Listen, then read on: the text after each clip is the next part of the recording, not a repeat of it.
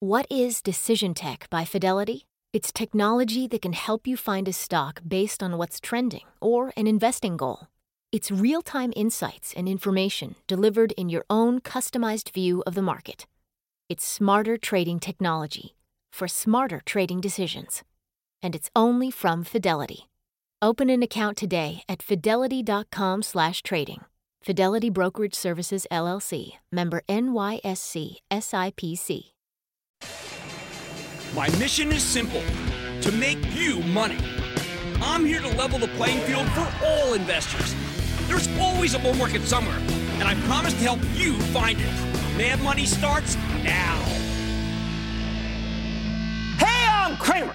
Welcome to Mad Money. Welcome to Cramerica. Other people want to make friends. I'm just trying to save you some money. My job is not just to entertain, but to educate and teach you. So call me at 1-800-743-CNBC or tweet me at Jim Cramer. Maybe we need to take all these worries about the tariffs President Trump slapping on Chinese imports, perhaps with a grain of salt. Maybe a whole container of Morton's iodized. When I look at the action, even on a not-so-hot day like today, Dow lost 93 points. S&P declined 0.56%. NASDAQ did plunge 1.43%. Whoa.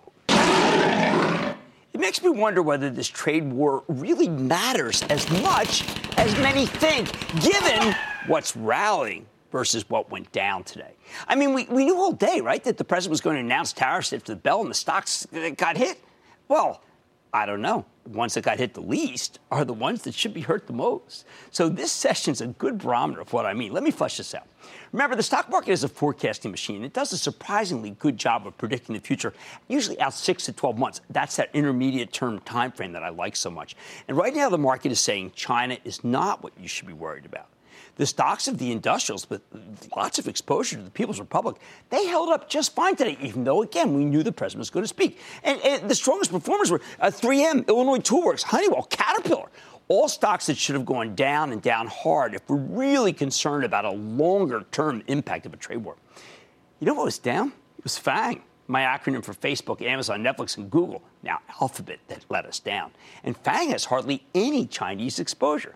Let's go through the big China exposure stocks and see what it tells us. United Technologies is a major player in aerospace with a gigantic elevator business, Otis, which does a ton of business in the People's Republic. In fact, United Technologies is triply levered to China. First, there's the elevator business. Second, the company needs approval from the Chinese regulators to complete its acquisition of Rockwell Collins. Third, when it comes to the aerospace division, China buys 1 in 4 planes made by Boeing. That's a major United Technologies customer, so they'll feel any stress in that relationship. If these tariffs were going to be really destructive, you'd expect this stock to be performing a lot worse than it is. In a serious trade war, there's no way China would allow United Technologies to even buy Rockwell Collins. And yes, they have veto power. Yet the stock's trading just a couple of points away from its 52-week high. That tells me Wall Street simply isn't worried ultimately about the future of some industrials in China. Another one, Emerson Electric, the diversified industrial that also has some major China exposure. Emerson's been there forever. China's massive infrastructure build-out is right in their wheelhouse. In fact, just this summer, the company decided to build a research center in China. If we were really worried about the trade war, this stock would be at or near its low. Instead, it's a couple of cents away from its high. Okay, then there's a classic one, Honeywell. This stock just got a nice boost today from Baird, which touted Honeywell's tremendous organic growth and its often overlooked fortress of a balance sheet. But you know what's not overlooked? The Chinese exposure. Baird cites Honeywell's double-digit growth in China as a positive.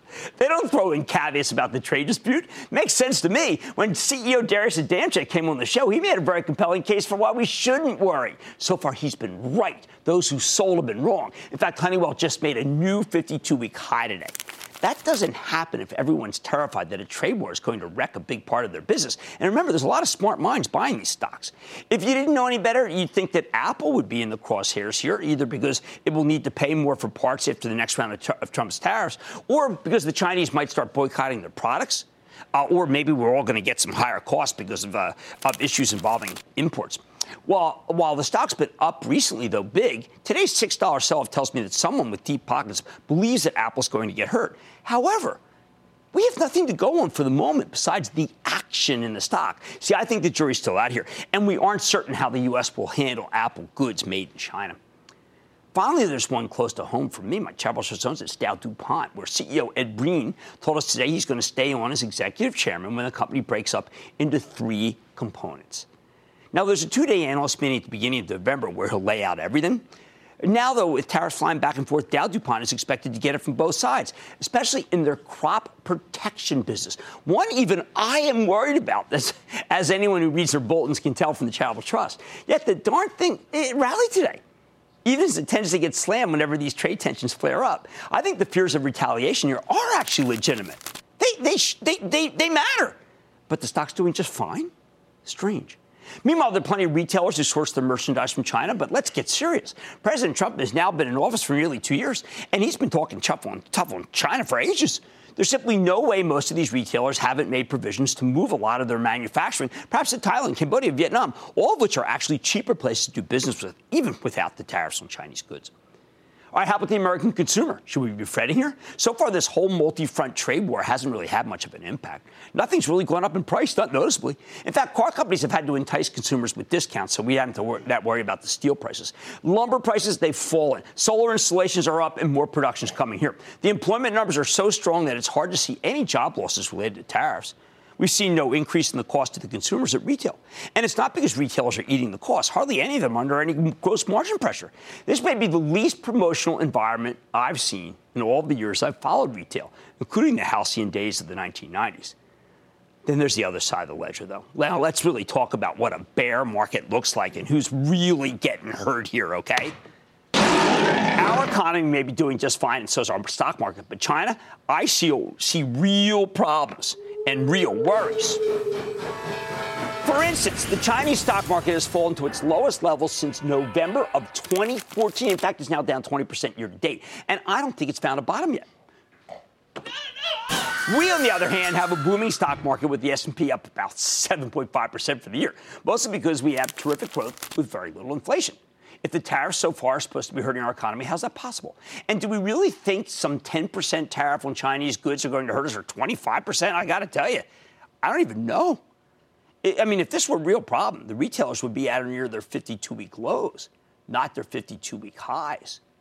Look, there are some real worries here. I'm not denying that. I'm concerned about a slowdown in loan growth. We've seen that in the numbers from the banks. But I know there's so much money sloshing around from the tax cuts that it may not make sense to borrow. Right? They have the money in the bank already. Why borrow more? I can't pinpoint all that many jobs that are being created by companies moving back here or opening here in order to avoid having tariffs placed on their goods. I know the president does talk about that. However, given how tight the labor market is here, I don't think that even matters at the moment. FedEx tonight fretted about tariffs putting a damper on activity, but then also said a small amount of goods are covered. That's all. And let's not forget the storm damage from the weekend. While the hurricane was a horrific national tragedy, the thing about these storms is that they do tend to be good for the economy in the area that they happen. This one should spark a rebuilding effort that will get business roaring across a substantial swath of the country, just like it did with Hurricane Harvey in Texas last year. In short, I think our economy is actually going to get a lift from this tragedy. So the bottom line, the pundits can fret all they want about the trade war saber rattling, but the action in the stock market, particularly the inside, certain stocks, tells me that it's not cut and dried how much these issues do hurt business, especially not when you consider the red-hot state of our economy. Let's go to Brock in Wisconsin. Brock. Hey, Jim. How are you doing? I am doing fine, Brock. How about you? I'm wonderful. Thank you. So a big booyah and go Pat go from Wisconsin here. There you go. So, little home team stuff. Go ahead. So I'm 18, so I can't legally have a Budweiser, but I can invest in parent company Anheuser-Busch. So my question is, with the growth of the legal marijuana industry, I mean, is it worth picking up the bud off the drop? Or if you believe in that theory. If you believe in that theory, Brock, you want to own Constellation Brands, STZ, because they got that big stake in Canopy. Otherwise, it's too attenuated to go buy a bud. How about we go to Ed in Ohio? Ed. Hi, Jim. A big Cleveland Rocks. Booyah to you. I'll give you a tie for that one. What's up? My questions are about Stanley Black & Decker. Symbol SWK's recent minor stakeholder purchase of MTD Products, a private firm. Stanley was down about 15% year to date, but since the purchase has been heading back up. And I've read that Stanley does grow by buying good companies. Do you think this purchase will just be a spike for them, or is it signaling a turnaround for their stock. And I think that the hurricane is going to help. I think that there was a piece this morning by a research firm, very fine analysis about how business is better. They were around town telling you that business is good. I think that one works, even though the stock has been down. It's starting to bounce. I like it. Let's go to Brady in Massachusetts. Brady. What's going on? Booyah from the late Stuart Scott. Well, sorry about that game with the Jags there, Brady. What's up? Hey, I think both of us suffered in the Florida heat. Hey, WDC, Western Digital, with this AMD surge and the new iPhone with a 0.5 terabyte of flash memory, are we on the horizon of the end of disk memory? We look. Let's put it this way. I think that disk memory's been eroding for some time, but flash memory's been okay. But flash pricing has really cratered of late, which means to me that you still got to wait to see what Western Digital does. If they guide down, stocks go down when they guide down. We need to wait until we hear that. All right, want to understand if tariffs matter? You just got to take a look at the individual stocks that are going up and down. It's a little more confusing and not clear how negative the tariffs will be. Oh, Mad Money tonight. It may sound strange, but I'll reveal why analyst downgrades and mind-boggling PE ratios don't matter for certain cohorts in this market. Then if you could walk a mile in VF Corp's shoes, would you be making a profit? I'm eyeing the recent strength in the company's Vans brand to see if it can continue to climb. And has Joe Popper pulled off a rescue of the company formerly known as Valiant? I've got the exclusive. So stick with Cramer. Don't miss a second of Mad Money. Follow @Jim Cramer on Twitter. Have a question? Tweet Cramer. #MadTweets. Send Jim an email to madmoney@cnbc.com or give us a call at 1-800-743-CNBC. Miss something? Head to madmoney.cnbc.com. What is Decision Tech by Fidelity? It's technology that can help you find a stock based on what's trending or an investing goal. It's real-time insights and information delivered in your own customized view of the market. It's smarter trading technology for smarter trading decisions. And it's only from Fidelity. Open an account today at fidelity.com/trading. Fidelity Brokerage Services, LLC. Member NYSE SIPC.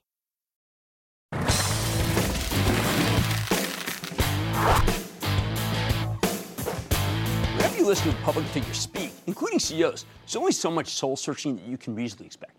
Not many chief executives are willing to really kind of be tough on themselves on national TV.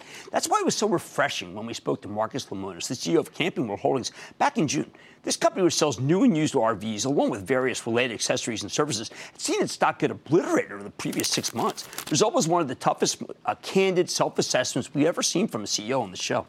Lemonis talked about how he'd made some rookie mistakes transitioning from a private company to a public one. Raked himself over the coals, actually, for not doing a better job of communicating the reason for his recent acquisition of Gander Mountain, a hunting and fishing retailer. While the stock got a nice and, I think, deserving boost after that interview, it's kind of floundered since then for a couple of months. So when a viewer called in about Camping World not long ago, I said, we need to hear from Marcus Lemonis, who, by the way, and I think this is really probably the most important thing, just purchased 25,000 shares on Friday. I think that's the reason why the stock went higher. So it's such a great vote of confidence. Let's check in with Marcus Lemonis. He's the chairman and CEO of Camping World Holdings and the host of CNBC's The Profit. Find out why he's so bullish about his company's prospects. Mr. Lemonis, welcome back to Mad Money. Good to see you, Marcus. Have a seat. Thank you. CEOs can sell for any number of reasons. Sometimes it's because of estate planning. Sometimes they want to do the right thing with taxes. They only buy for one reason. They think that their stock's going to go higher. You just gave quite a vote of confidence when you bought. You know, we were in this weird period because I had sold several months back. I mean, almost, I think, 6 months back. And I had this window to buy. We're now in a blackout period. Right. It's as of today. Friday, I wanted to get into the market, and I set up the bid, and I ended up only with 25,000 shares. I was kind of disappointed. Well, you know, there are buyers. I mean, the stock, once there are many people who want to be in the stock. Yep. And then I think there are people who don't grasp your longer-term vision. So I'm not going to be constrained by the spreadsheet. Yep. I want you to tell our viewers about one of the reasons why you probably want to buy is you think you can double in the next 5 years, which is incredible. We'll do it. We'll double. Okay. And that will mean what for profitability ultimately? Look, at the end of the day, we are an RV company first and foremost. And our number one asset are our customers that sit in our Good Sam file. That's the most important part of our business. But in order to grow that file and to grow the annuity part of our business, which is Good Sam, we have to really grow our platform. we're able to make dealership acquisitions anywhere between 1 and 4 times EBITDA. That's trailing EBITDA, not adjusted like public companies like to do, not some pro forma number. The real number. We provide a good exit strategy for a lot of dealers. And as I looked at where this company needed to go, doubling the size of the dealership footprint was really the only option. And Gander Outdoors was really the spark that really takes us there. Can you talk about the Good Sam program, which many people may not be familiar with, and how Gander can be used to generate huge numbers of leads? So the Good Sam file and the Good Sam Club are an important part of our business. Over $100 million of our EBITDA comes from the Good Sam business itself. And essentially, it's people that want to save money on campgrounds, camping, all hunting, fishing, camping equipment, but they also want to buy roadside assistance, which is similar to AAA for RVers. They want to get a warranty. They want to have a credit card and enjoy all the benefits. We sell all of those affinity products. And so as people walk in the front door, well, those are fresh sets of eyes and fresh sets of people to be able to sell the products and services to. Now, the analysts are kind of caught up with this idea that you did lower EBITDA, but you say point blank, look, you strategically and deliberately tried to de-emphasize the high-dollar, low-margin business that wasn't doing well for Camping World. It's the motorhome business. Right. The high-dollar, low-turn, low-margin business. And when I look at our partners today, particularly I look at our relationship with Thor. We're about 25% of their business. They're about to report this week. Yeah, about 25% of their business. We have a really good congruence with understanding where the funnel is for the consumer. It's the entry-level towable where the first-time buyers come to market. And as people come into the market, our job is to stair-step them up. The motorhome business is good, but it never recovered. Never recovered from 2008. Never. Now, you should talk about, I thought the parts and services numbers and the increase in finance and insurance are gigantic. Yeah, they're big, but it's deceiving in a way, right? Our service and parts numbers are large because they serve the installed base. So there's close to 10 million RVers in the marketplace. Okay. And so people say, well, the business has cyclicality to it. It does, but it serves the installed base. Where I start to get a little nervous is when you start to think about things that could affect this business. Do gas prices affect the business? Right. A lot of people worried. To a degree. Do interest rates affect the business? Not really. What affects this industry, not just Camping World, but Thor, is the availability of credit. The availability of credit. And so you put the RV business and the housing market, the car business and the housing market together, and you got the RV business. I got it. Okay. And so that's what made a difference. One last question. On your website, you really detail what I think, because my daughter does glamping. And you really got the people understanding. It's a zeitgeist. It's a lifestyle. That's Camping World, right? It's a lifestyle. And what we're ultimately, Jim, trying to do is find the millennial. The millennial who doesn't want to go in their father's Oldsmobile or their father's motorhome. They want to go in a smaller unit, a lighter unit. They want to pull it with their Prius. And we've made a concerted effort through Gander to enter that market. Well, look, I think the longer-term view is clear. A doubling of the number of dealerships would be gigantic. And business is good right now. Look, we had the trade show this last weekend in Hershey, Pennsylvania. Sales seem good, and so we feel good That's what I look at. That's Marcus Lemonis, Chairman and CEO of Camping World, who just bought 25,000 shares for the view that he just articulated right here on the show. Mad Money's back here for the break.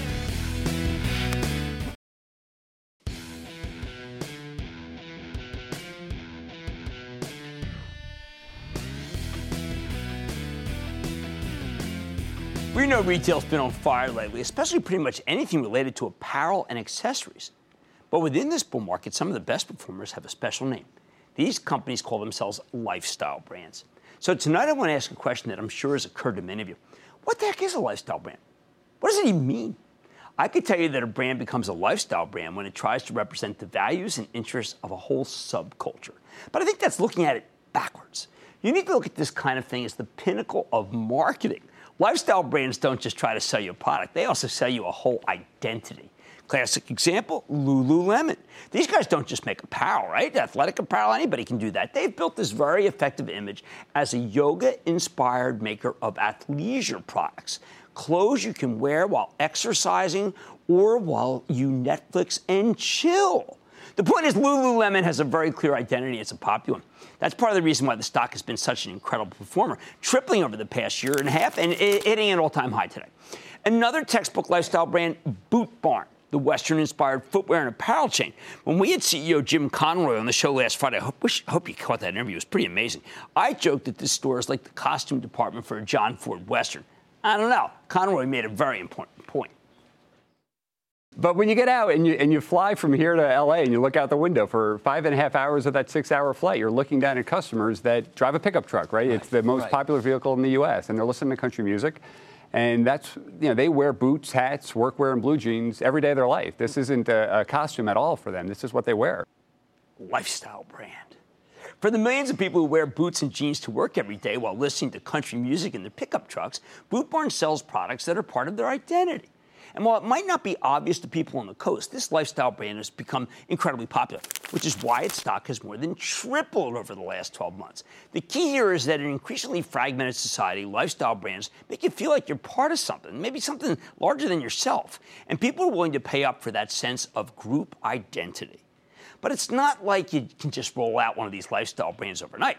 It takes years of consistent marketing to lay the groundwork. Once the work is done, though, we've seen from Lululemon and Boot Barn, among many others, that this concept can be incredibly profitable for you as an investor. I could say the same thing about Nike. So tonight I want to introduce you to what I think could be the next big lifestyle brand.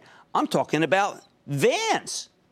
Vans, the footwear and apparel brand that for years was mostly associated with skateboarding. But now it's become something bigger, related to action sports, music, art, street culture. Now, Vans belongs, is another word, embedded into a company called VF Corp, the apparel titan that also owns North Face, Timberland, and a host of other brands. However, Vans has been growing like crazy, and now it's poised to become an even larger part of VF Corp because the parent company is spinning off its denim business, think Wrangler and Lee Jeans. So Vans will represent a bigger piece of the pie. How hot is this one? Holy cow. Last week, VF Corp held an analyst day just for Vans. And they presented a very compelling story. Vans is already their largest and fastest growing brand. This is amazing. What a transformation. And after the company spins off its jeans business, it's going to account for about 30% of its sales going forward. That is huge. Still, so let's drill down into what they told us last week, because this was really a masterclass in how to build a lifestyle brand. When VF Corp acquired Vans 14 years ago, it was a niche brand, stagnant growth. The old Vans had a lot of countercultural cachet, but its financials were going in the wrong direction. Since then, Vans has increased its sales from $360 million to $3 billion, while its gross margin, what they make after the cost of goods sold, rose from 48% to 60%, and the profits just exploded. Those are gigantic numbers for apparel. How did VF Corp do it? All right, they took a brand that was very popular in California and turned it into a nationwide phenomenon that's going international. In addition to a bunch of productivity improvements and distribution changes going direct to consumer rather than purely wholesale, for instance, the company focused on making Vans more aspirational. They doubled down on its action sports business, especially shoes for skateboarding. Then, when Kevin Bailey took over as brand president in 2009, they started trying to really figure out how they could connect with their customers. Here's what he said at the analyst meeting. Quote, "We really felt that there was something more there because when we talked to avid Vans wearers, they were so passionate about what we stood for, and we wanted to understand more about that," end quote. Then Bailey goes on and says, quote, "We engaged in a really deep process to really understand everything there was to know about our consumers in 11 countries at that point, and it really helped us reveal something. As we talked to skaters, artists, musicians, and street cultural icons, we learned that they really just wanted to celebrate and share their self-expression," end quote. That's when they realized that Vans had an appeal beyond skateboarding, that it could be all about creativity, youth culture. Basically, VF Corp acquired a very niche brand with a strong but limited identity, and then they found a way to broaden that identity in order to appeal to a lot more people. That's very similar to how Lululemon was originally a yoga brand, but now it has millions of customers who never have done a minute of yoga. No wonder that stock just keeps hitting high after high. Now, why do we care about this stuff? Because Vans has been able to consistently deliver revenue growth in the mid-teens for over a decade. Most apparel companies would kill for that kind of consistent strength. But VF Corp is an ambitious company. It's not just enough just for them to have a terrific lifestyle brand. Now they're moving into a new phase with the goal of turning Vans into, quote, "a global icon of creative expression." Those are their words, not mine.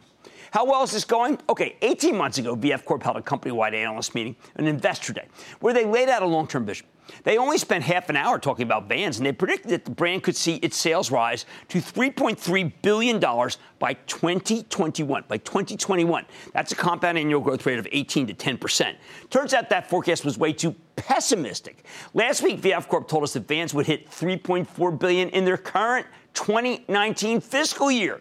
In other words, Vans is 2 years ahead of schedule.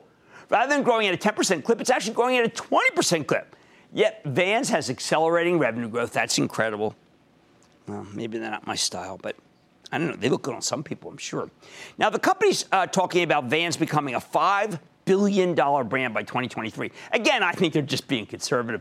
They'll get there by rolling out more advanced sneakers and new apparel while continuing to expand overseas. They're also doubling down on the direct-to-consumer business. Bottom line, never underestimate the power of a successful lifestyle brand.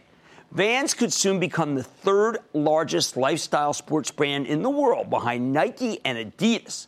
That's why I think VF Corp is still a buy, even up here. They're not getting nearly enough credit for Vans. But once they spin off that jeans business, I think the remaining company will look a lot more attractive to growth-oriented money managers, particularly those who thought all it was VF Corp. And I think it's a great buy into any tariff-related weakness that you know is coming down the pike. Let's go to John in Maryland. John.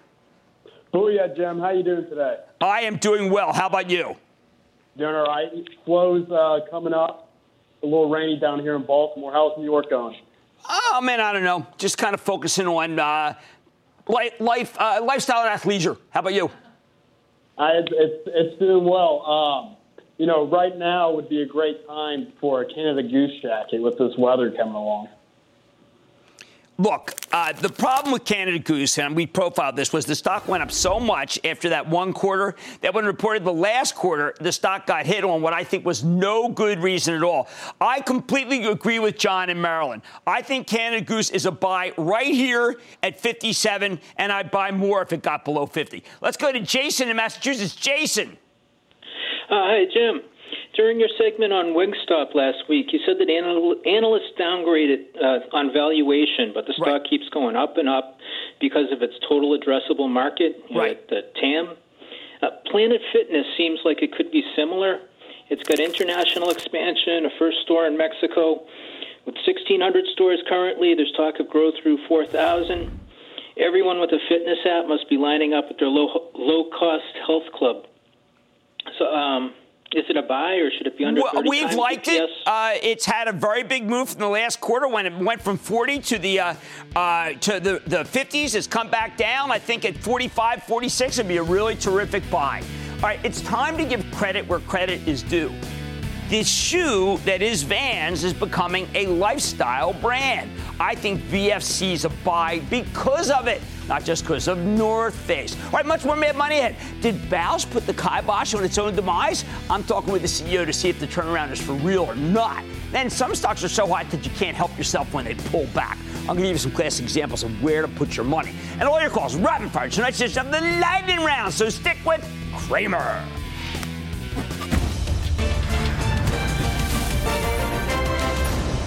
Tomorrow, kick off the trading day with Squawk on the Street.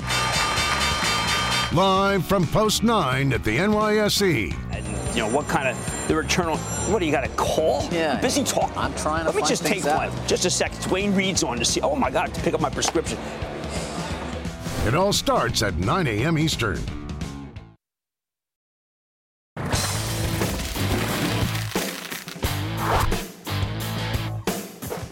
How do you know for sure when a company that was on its deathbed has made a miraculous recovery?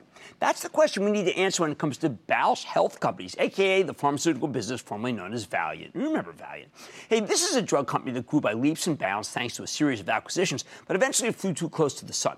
Valiant's business imploded due to a mixture of corporate malfeasance and bad strategy, and the stock came plunging back to earth. So in the spring of 2016, they did a big house cleaning, and they brought in a new CEO, Joe Papa from Perrigo. Since then, he has done an incredible job, selling off businesses to clean up the company's hideous balance sheet, focusing on a couple of core franchises, eye care, gastrointestinal health, changing the name to Bausch Health after the company's well-respected Bausch & Lomb brand, doing some dermatological stuff, too.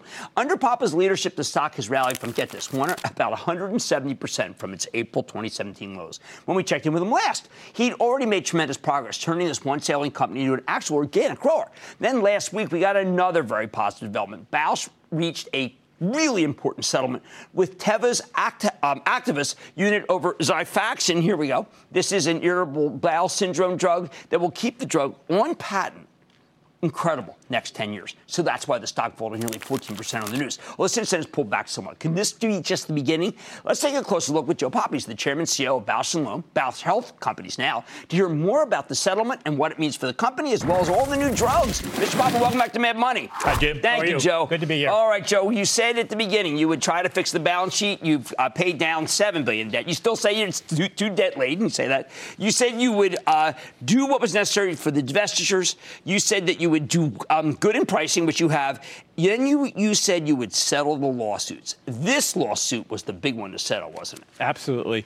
My legal team has just done an outstanding job in dealing with some of these legacy issues, of which this settlement of Xifaxan was one example. What importantly this does is we think it's good news for patients because it gives us an additional 10 years to develop new indications for patients, continue to invest research and development dollars. But it's also good for the Bausch Health shareholders because what it does is it removes the uncertainty in the marketplace, which allows us to continue to invest in the product and, importantly, come out with new indications. Well, I think that you can't emphasize how important this is because you have people like a fellow like a Piper Jaffray analyst who had just been negative. He said, look, we have upgrading BHC, raising the price target. There really was nothing you do. You have to, I love this, time to lay down our weapons because now the focus is on your new products. You got to go over them because they're pretty substantial. Absolutely. We've been very fortunate. We've been investing in research and development. This year alone, research and development will be up about 15% versus last year, all targeted towards bringing out new products. So, for example, we're launching a new silicone hydrogel daily contact lens. We're launching it in Asia. We're really excited about what that means. We launched a new product, Vyzulta. Vyzulta is for the treatment of glaucoma, intraocular pressure in the glaucoma. It's got good momentum, and we think 2019 will be an even better year. One of the important ones we have is Lumify. Right. Very good product. It's now been in the market since May, and already it is the #1 physician-recommended product for the treatment of red eyes, and it is already at over 20% share of the market. I'm a user because I don't sleep and it doesn't stink, and that's why I like it. We're glad to hear that. We've also launched new contact lenses, BioTrue Ultra for ultra multifocal and the toric lenses. So we've got a lot of things happening, and even some new ones. Altrino just approved for our dermatology, for our retinoid products. So we're really excited about what this means for our future and the excitement that we're starting to turn the company around. We're 2 years into a multi-year plan, but importantly, in the last 2 quarters, we've shown organic growth for the first time since 2015. You said on this call that you think the divestitures are pretty much done. You feel that you can, through EBITDA, actually pay down more debt? Yeah. We think the best way to pay down debt, obviously, is to grow the EBITDA, grow the earnings of our company. And by doing that, take that cash, put it towards debt. So we think we do not feel we need to sell anything right now. Obviously, if someone comes to us and they say, we'll offer you a great price for a company or a product, we have to think about that and listen. But right now, we do not feel compelled to sell anything, which puts us in a much stronger position. Okay, Joe, why does the analyst seem to always want you to sell the company? I mean, you've done everything that every analyst has asked. Why don't they give you a chance to run the company? Well, I think what I can only focus on, Jim, is running the company to the best of the ability. If someone comes to us and they say, we want to offer you a price of X for the company, that's a good price, we obviously have to listen. So, we're a public company. Every day a public company is for sale. But the reality is that what we're focused on today is just continuing to improve the operational efficiency of this company, and that's paying down the debt, getting rid of the legacy problem, and starting to grow again. Well, you're a man of your word. I remember when I questioned all 3 of those, and you've been able to deliver, and this litigation settlement is gigantic, guys. That's Joe Poppes, the CEO and chairman of Bausch Health Companies. Wasn't called that when we saw you last. Now it is. Mad Money's back after the break.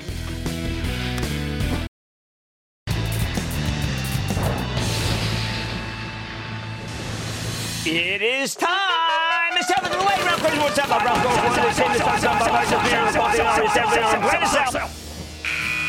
and then the late rounds are you ready? Skiing. Time for the late round. Let's start with Rich in Illinois. Rich. A big booyah from Bears country, Jim. My question's on PayPal. Their performance has outpaced the industry so far in this space. How does the future look through your eagle's eye? Okay. Well, thank you very much, Carson Wentz starting. Now, here's the thing you need to know. This stock has now dropped 5 straight points. Another 2 points, and it's really going to be oversold. And that, and only that, will I pull the trigger. But Chapel Trust knows you can follow what we've been saying by joining the ActionAlertsPlus.com club. Let's go to Steve in Texas. Steve. Yeah, I'm here. Booyah. Booyah. Hey, calling about Senseonics Holdings, SENS. See what you thought about it. You know, look, glucose, if you're going to do glucose monitoring, if you want to be conservative, you buy Abbott. If you want to be a little more aggressive, you buy Dexcom. Those are the only two that I really care about. Let's go to Dave in Illinois. Dave. Dr. Cramer. Dave. From the home of the Chicago Bears, monsters of the Midway, linebackers Dick Butkus, Mike Singletary, and now recently inducted Hall of Famer Brian Urlacher. Thank you for taking my call. All right, if Jordan Howard gives me 21, I'm feeling great. What's up? Jim, companion animal-friendly Bug, Everest, and I like IDEX Labs, IDXX. Let's never forget that Everest answers to NVDA. And Bug is all about AMD. And IDEX Labs is the kind of stock, Dave, that does come down here. And that is exactly when you buy it. Another 5. I think it's perfect. Let's go to Jack in New York. Jack. Hi, Jim. First off, thanks so much for all you do for us. Oh, thank you, Jack. I'm calling about SONO. Sonos. It's been very volatile lately. I want to know if I should buy or sell. No. Now, that's not the kind of stock you buy on a weakness. That is not the kind of stock that is going to bounce right back. That is the kind of stock that is very inconsistent numbers. Let's stay away. Ann in Florida. Ann. Don't buy. Hi, Jim. Ann. A big hello from Cape Coral. Okay. I have a question about Denbury Resource. They beat earnings last quarter, and they have good earnings for the next quarter, and they have a good forecast for next year. But I'm a little hesitant because it's taken a drop from its 52-week high. Yeah, so should I hold? I think you've had a really good run in that one. It's not a really high-quality company. That group is struggling. I'd say ring the register. Osbin in Tennessee. Osbin. Yes, Mr. Cramer, thank you for taking my call. Of course. My question is about Aptico. I wonder what do you think about buying it on a pullback? Yeah, but you see, okay, this is risky part of an account. To me, this is a worrisome situation because I've got cloud stocks that are going down, and I want to buy the cloud kings when they go down. Salesforce is going down in part. I mean, congratulations, Mark and Lynn Benioff. Buying Time Magazine, I think, is good, and it's totally separate from Salesforce. But Salesforce is going down. I'd rather see in some high-quality stock like that. Let's go to Mark in Missouri. Mark. Booyah, Jim. In the genetic testing space, curious of your thoughts on Invitae Corp. I have looked at this company when I did the Biotech Bible for TheStreet.com, and I felt that it was way too speculative. But you know what? This thing has just roared. But it's not mine. It's too speculative for me. As long as you understand that it is a spec, then you're okay. How about Jeff in California? Jeff. Hey, Jim. Greetings from sunny Southern California. Hi, Jeff. Jim, I've been on a fast-moving train called Wayfair. I'm up over 100%. This is one that I'm going to tell you I'm not the call on.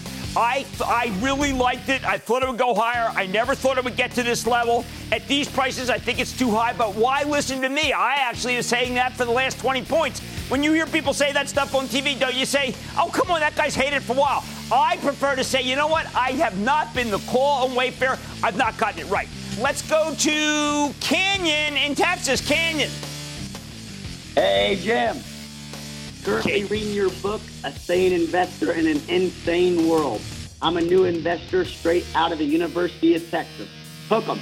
My speculative stock is JD.com. That is way too speculative, and I am not a believer in Chinese stocks. There isn't a single one that I'm recommending. There, that's it. Let's go to Sammy in Louisiana. Sammy. Booyah, Jim. Booyah, Sammy. And thank you for being the greatest in the world. I'm okay. What's up? Well, I just want to let you know if you write another book, I'm going to buy it immediately. Well, for one thing. Okay, interesting. Maybe I'll do it. What's up? I hope you do, because I'm going to buy it. In the meantime, what are your thoughts about McDonald's NCD? This stock has been acting really terribly, and I have to tell you, in that group, I really do prefer Wendy's. I did have to stop my wife yesterday from getting a Baconator. I said, enough is enough. I like it in principle. And that, ladies and gentlemen, is the conclusion of the Lightning Round. The Lightning Round is sponsored by TD Ameritrade.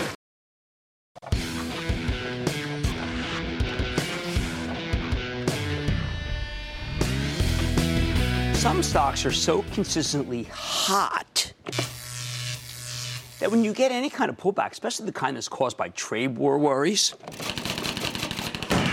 like the ones that are experiencing right now, you need to hold your nose and do some buying, even if they seem ridiculously expensive. Buy!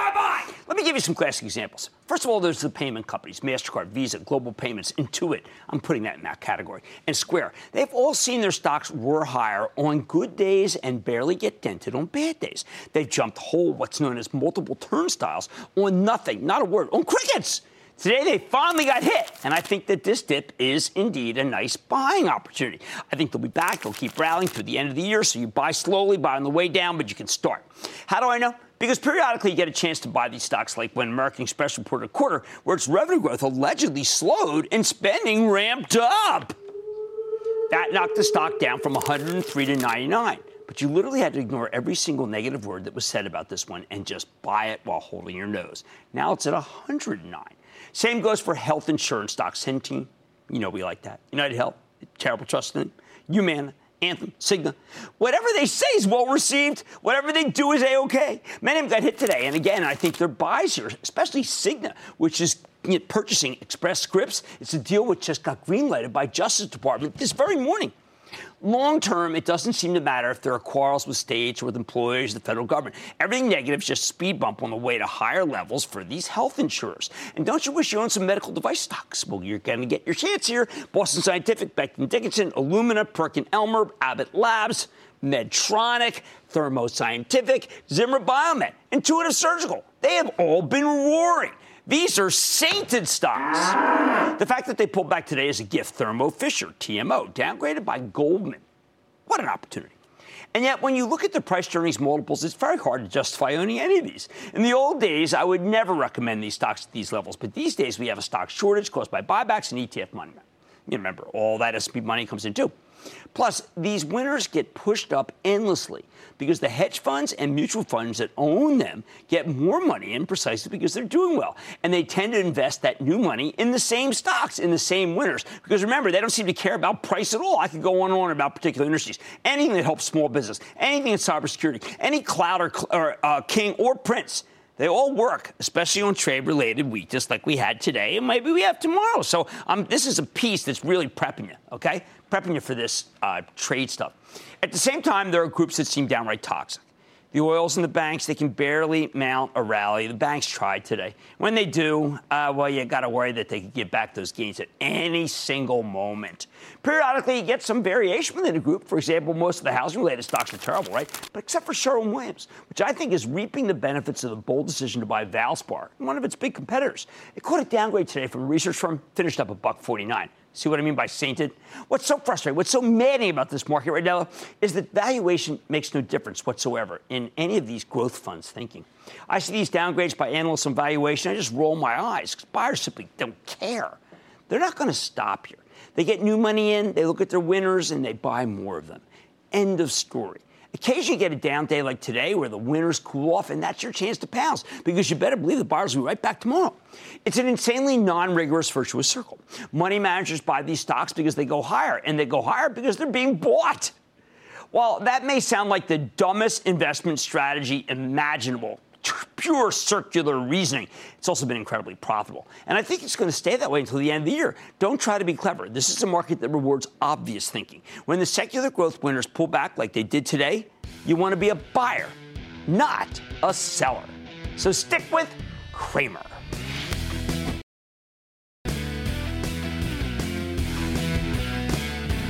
All right, Fang & Company had a very hard day, and so that means tomorrow we're going to hear about how Fang is dead. That's the way it works. You know that. The only one that I really am concerned about is Facebook, letter F. Why? Because I think the numbers there may not be met, but the valuation's going down. I sure don't feel that way about Amazon. Ha! Like I said, there's always a bull market somewhere. I promise I'll find it just for you right here on Mad Money. I'm Jim Cramer, and I will see you tomorrow. I'm opening up the lines to hear from you, the voices of Cramerica, because it's an uncertain time. I want to talk to you. Mr. Cramer, I just want to tell you, you are absolutely, positively fantastic. Thanks for helping us not panic in times like this. The average investor, which we all know and love, you cater to us, and we appreciate that for all you teach us. I am not going anywhere. You shouldn't either. We will get through this together. Cramer has your back. Call 1-800-743-CNBC, and let's take on the market together. We're going to figure this out. We'll puzzle it over, and we'll make it so that we're all smarter. What is Decision Tech by Fidelity? It's technology that can help you find a stock based on what's trending or an investing goal. It's real-time insights and information delivered in your own customized view of the market. It's smarter trading technology for smarter trading decisions. And it's only from Fidelity. Open an account today at fidelity.com/trading. Fidelity Brokerage Services, LLC. Member NYSE, SIPC.